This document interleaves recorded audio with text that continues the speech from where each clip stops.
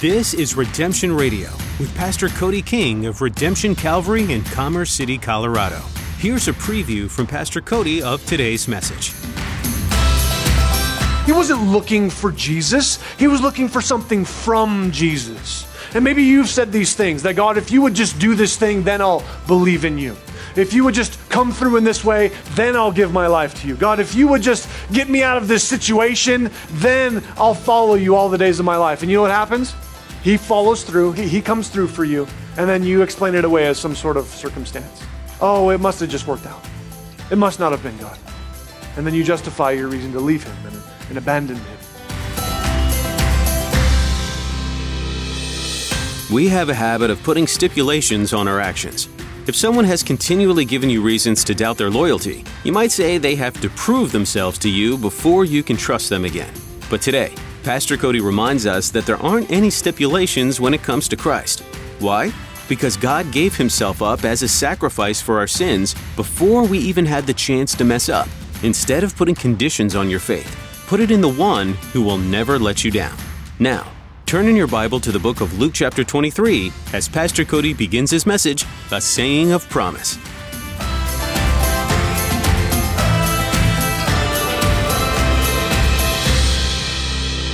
We're in the middle of a series together, the 7 sayings of Jesus from his cross. And today we're on saying number 2. We started this with the saying of Jesus in Luke chapter 23, verse 34, which is, Father, forgive them. They do not know what they do. So that was our first saying. And if you missed that or you want to take a look at that, it's online for you. You can go to our website and watch or listen to that at any time. It's always there for you. But today we're going to be looking at the saying number 2. The cross here for us is where we find Jesus. That he's on the cross and he's saying some things from the cross. And that this is the setting and the centerpiece of it all. And in the cross, it's got to be understood that this is the way by which we are saved. That salvation comes by the cross of Jesus. There's not much that we could not say enough about the cross of Jesus.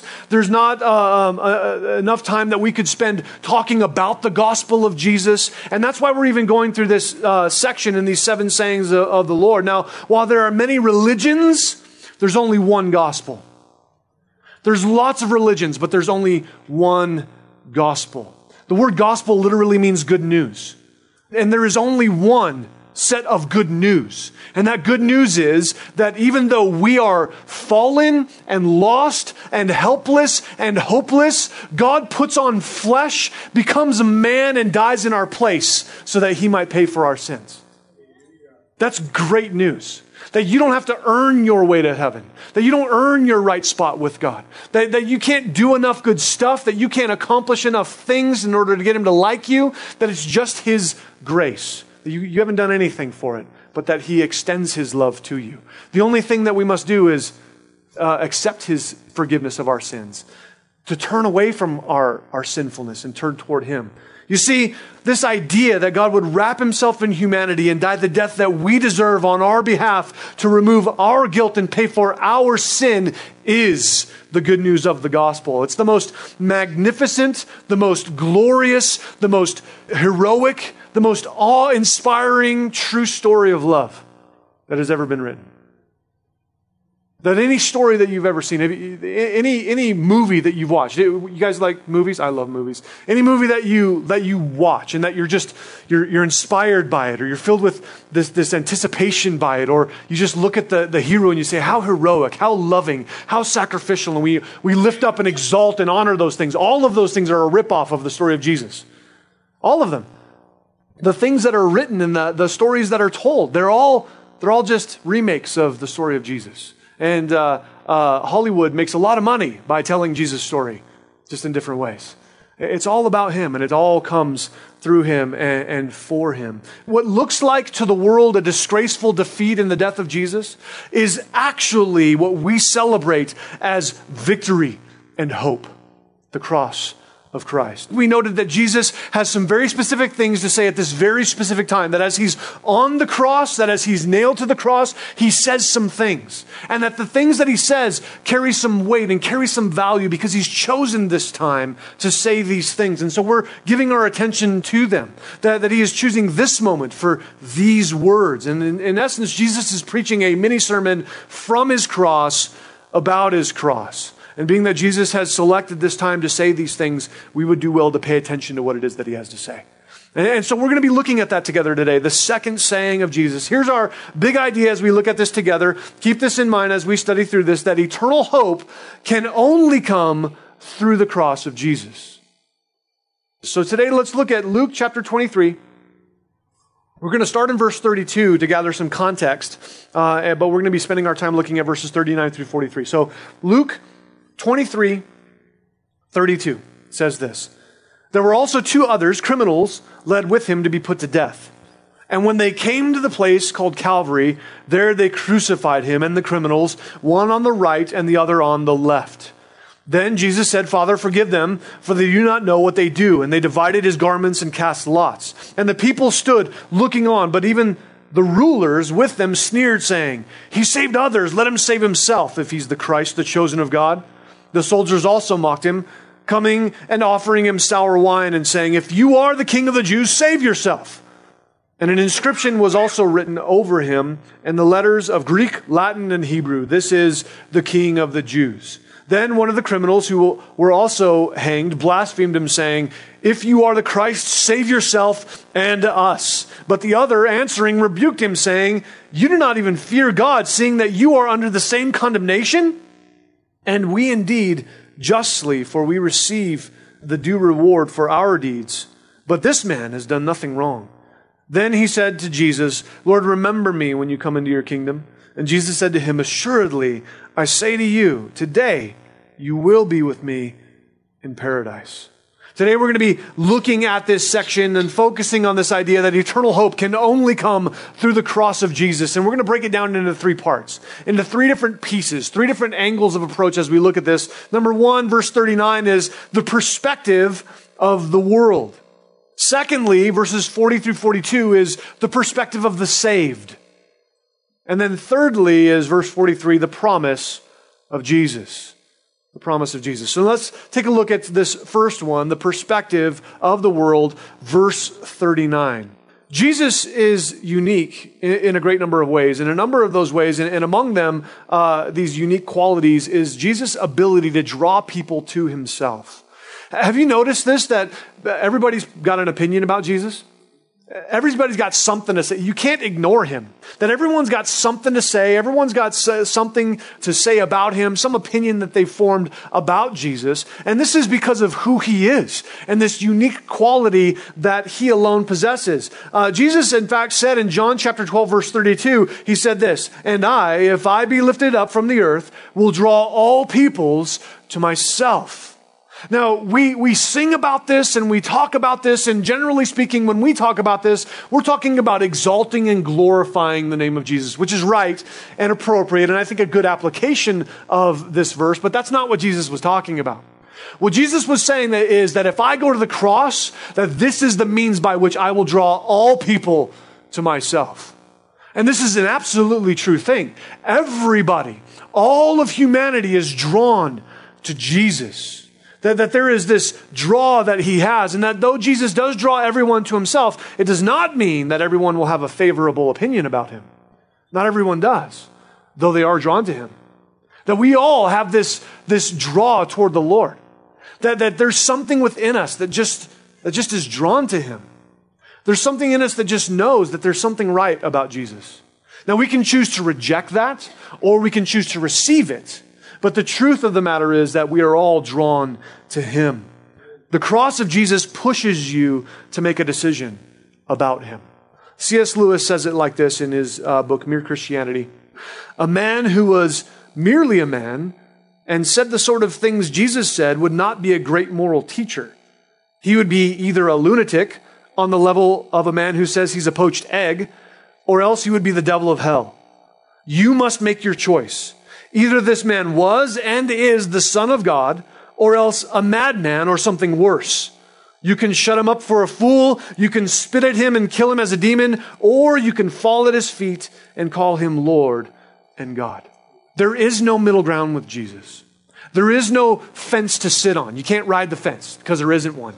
That instead of a fence, there's a chasm that separates God from man, that is bridged by the cross of Jesus. And as Jesus here draws us to himself, his drawing us to himself is drawing you to a point of decision. What will I think about Jesus? What will I believe about him? What will I choose to say is right and appropriate and true? There's no middle ground. There is either confession and repentance or hatred and contempt. There can be no middle ground with Jesus. Now, as the narrative of the cross unfolds, we see that there are two men crucified with him. You see that there as we were reading it. It says in verse 32, there were also two others, criminals, led with him to be put to death. That there are two other men led with Jesus to Calvary, to this place of the skull, and there they are crucified with Jesus. We're told in John chapter 19, verse 18, that Jesus was in the center. Here we read that there was one on his left and one on his right. That there are two of these men. And that Jesus there being in the center, that he is literally in the middle of these two different guys, and they represent more than just themselves. Today we see that they not only represent themselves, they also represent humanity. People, we as people, have a choice to make. And that Jesus there is in the center of it all. And that he separates and divides the world into one of two categories. And you are in one of these categories. And it's up to you to make your choice and your decision about who you say Jesus is. You can't just say he's a good moral teacher. He's either Lord, or he's a liar, or he's a lunatic. He can't just be a good guy. Because the things that he said in claiming deity and claiming to be the only way of salvation places him as either true or insane. Jesus is centered here between the believing and the unbelieving. Notice in verse 39, the first criminal and what he says. It says, then one of the criminals who were hanged blasphemed him, saying, if you are the Christ, save yourself and us. Now this first criminal, he opens his mouth, and out of his mouth comes reviling and persecution of Jesus. That he goes so far to demand, Jesus, save us. That there he is hanging from the cross, and all that pours out of him is this vileness. Sometimes when people are placed in difficult and trying situations, this is what comes out. That trial and difficulty and hardship, they don't produce character within you. They only reveal the character that's already there. And here this man that is hanging on this cross, and he is guilty and he absolutely knows it. The weight of his sin, the weight of his guilt causes him to strike out and lash at somebody else. That he's trying to tear them down. And sometimes maybe you've experienced this. Maybe someone's done that to you, that they've lashed out and they've torn you down. Or maybe you've experienced yourself doing that to somebody else. That you've gone after them. That the way the world works is that if you want the promotion, if you want to move up, the way you do it is you stand on the back of somebody else to get it. You got to tear them down in order to move yourself up. But that's not the way of the Lord. The way of the Lord is to say that I'm going to be the servant. That the way up is down in Christ. That I'm not going to be one who tears others apart. Instead, I'm going to be one who lifts them up. And so this man is entrenched in foolishness and pride, even so much so that he attacks an innocent man who is also his Savior. He's willing to attack Jesus. He may not have even believed that Jesus could do such a thing as save him and himself. I don't think that he probably did. I don't think he believed that Jesus could do it. I think he was making fun of Jesus. I think he was attacking him and saying, oh yeah, you're the Savior. Look at you now. Sucks to be you, bro. Now, that's basically what this guy is saying. And as he's persecuting and reviling and coming against Jesus, he doesn't realize that he's attacking the one who's actually literally dying for his sin, paying for his sin. Proverbs 17:10 says this, a single rebuke does far more for a person of understanding than 100 lashes on the back of a fool. A single rebuke, more than 100 lashes on the back of a fool. This man is filled with foolishness, filled with contempt, and it's being poured out of him continually. We're told in Matthew that the other thief, the other robber, the other criminal was entering into this with this first criminal, that they both were attacking Jesus. But then something took place, somehow, in the middle of all of this, that Jesus was able to reach him and his heart and mind changed. But this foolishness had overcome them, and they began attacking Jesus. They didn't understand what was happening, and they didn't understand the weight of it all. They're only striking out and attacking Jesus here in his pain, not realizing that he's paying for their sins. In all of this, Jesus is noticeably silent. Did you notice that? He says nothing. He says nothing. He's being reviled. He's being attacked. He's being persecuted. False things are being said about him. He's being mocked, and he says nothing. He just takes it. He just receives it. He just accepts it. You see, this man displays a hardness of heart that proves that even if Jesus did do what he asked, he wouldn't have believed in Jesus anyway. He wasn't looking for Jesus. He was looking for something from Jesus. And maybe you've said these things, that God, if you would just do this thing, then I'll believe in you. If you would just come through in this way, then I'll give my life to you. God, if you would just get me out of this situation, then I'll follow you all the days of my life. And you know what happens? He follows through. He comes through for you. And then you explain it away as some sort of circumstance. Oh, it must have just worked out. It must not have been God. And then you justify your reason to leave him and abandon him. And yet God still remains extending his grace. Even through all of this, as this man is reviling Jesus, he's there dying for this man's sin as equally as he died for yours and mine. As equally as the man who would believe in him. He's paying for this man's sin, though he will not believe. You see, he didn't want Jesus. He just wanted something from Jesus. And I got to ask you the question, what about you? Where are you? Are you more interested in the stuff you get from him? Are you more interested in the things that he might do for you? Is he more like the genie in the bottle that you just tell, here, Jesus, make all my wildest dreams come true? And you have to because I prayed and I put in Jesus' name at the end of it. That's the magic, isn't it? You got to put in Jesus' name and then he does whatever you say, right? No, that's not the way that it is. That's not what's happening. Instead of wanting stuff from him, we need to want him. This man didn't want Jesus. He just wanted something from him. At best, it's a gamble to see if Jesus would do something. And at worst, it's a scornful accusation about God not being the way he wanted God to be. God, you're not the kind of God that I think you should be. You're not doing this stuff. If I was you, if I was God, then I would. You ever said that? You ever thought that? If I was God, I would. And I'm just really thankful. I'm thankful for you that I'm not God. Because if I was God, things would go a whole lot different and it would be no good for anybody. It is not a good thing.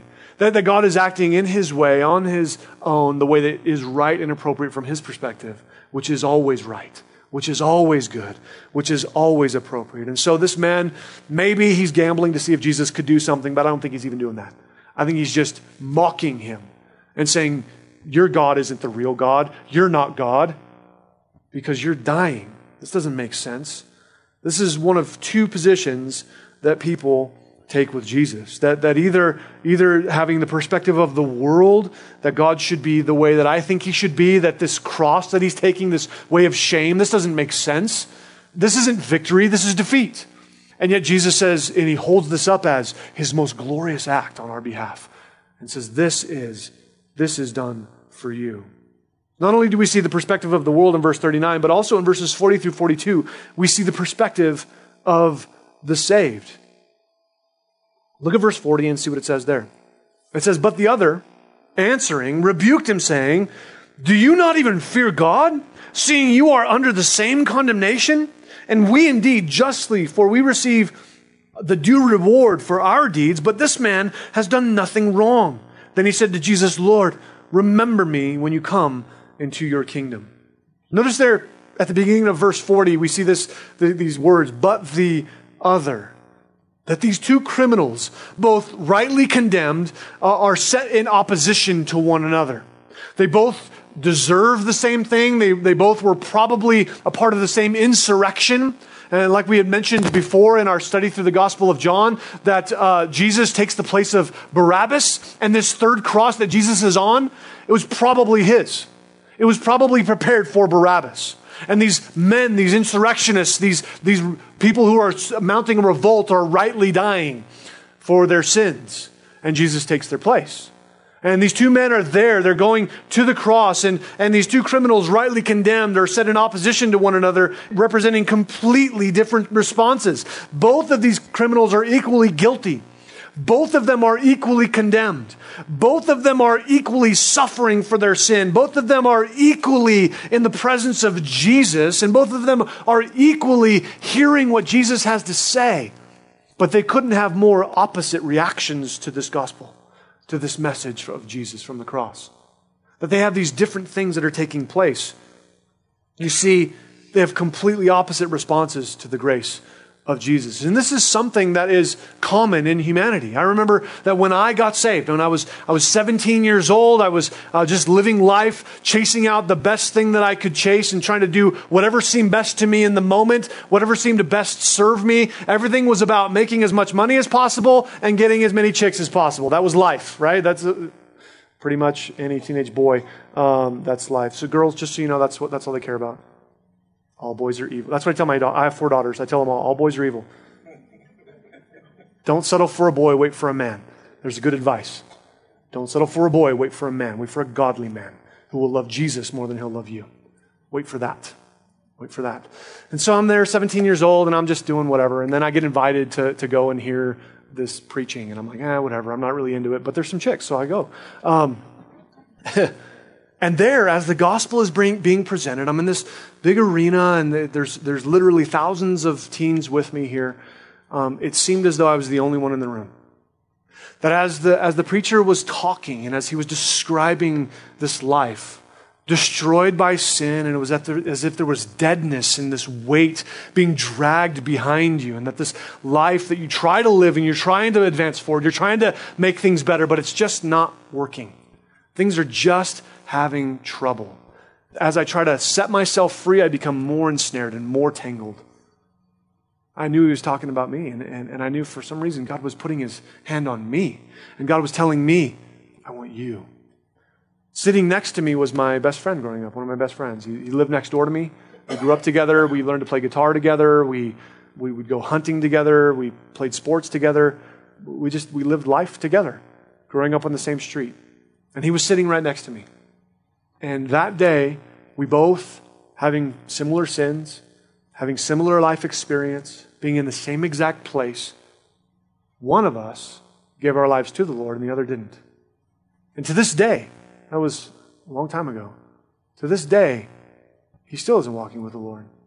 He still hasn't chosen to submit his life to Jesus.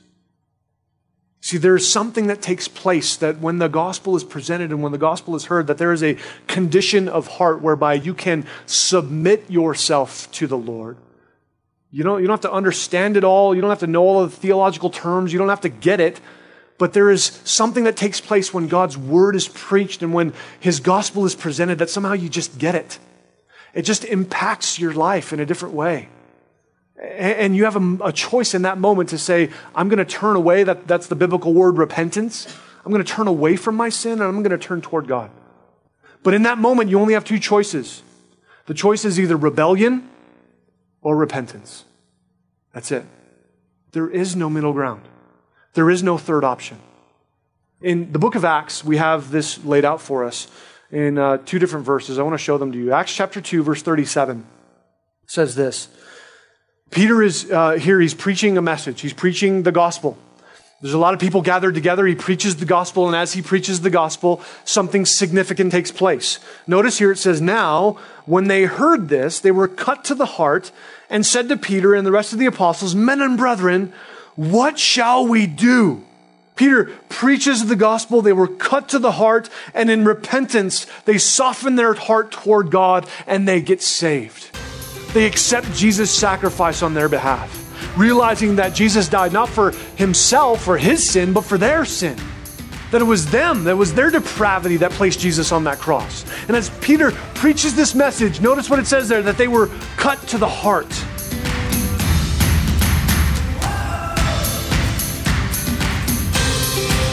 You've been listening to Redemption Radio with Pastor Cody King of Redemption Calvary in Commerce City, Colorado. Thanks for tuning in for today's study.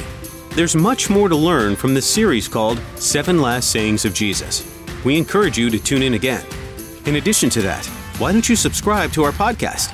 That way you'll not miss an edition, and you can even leave a comment.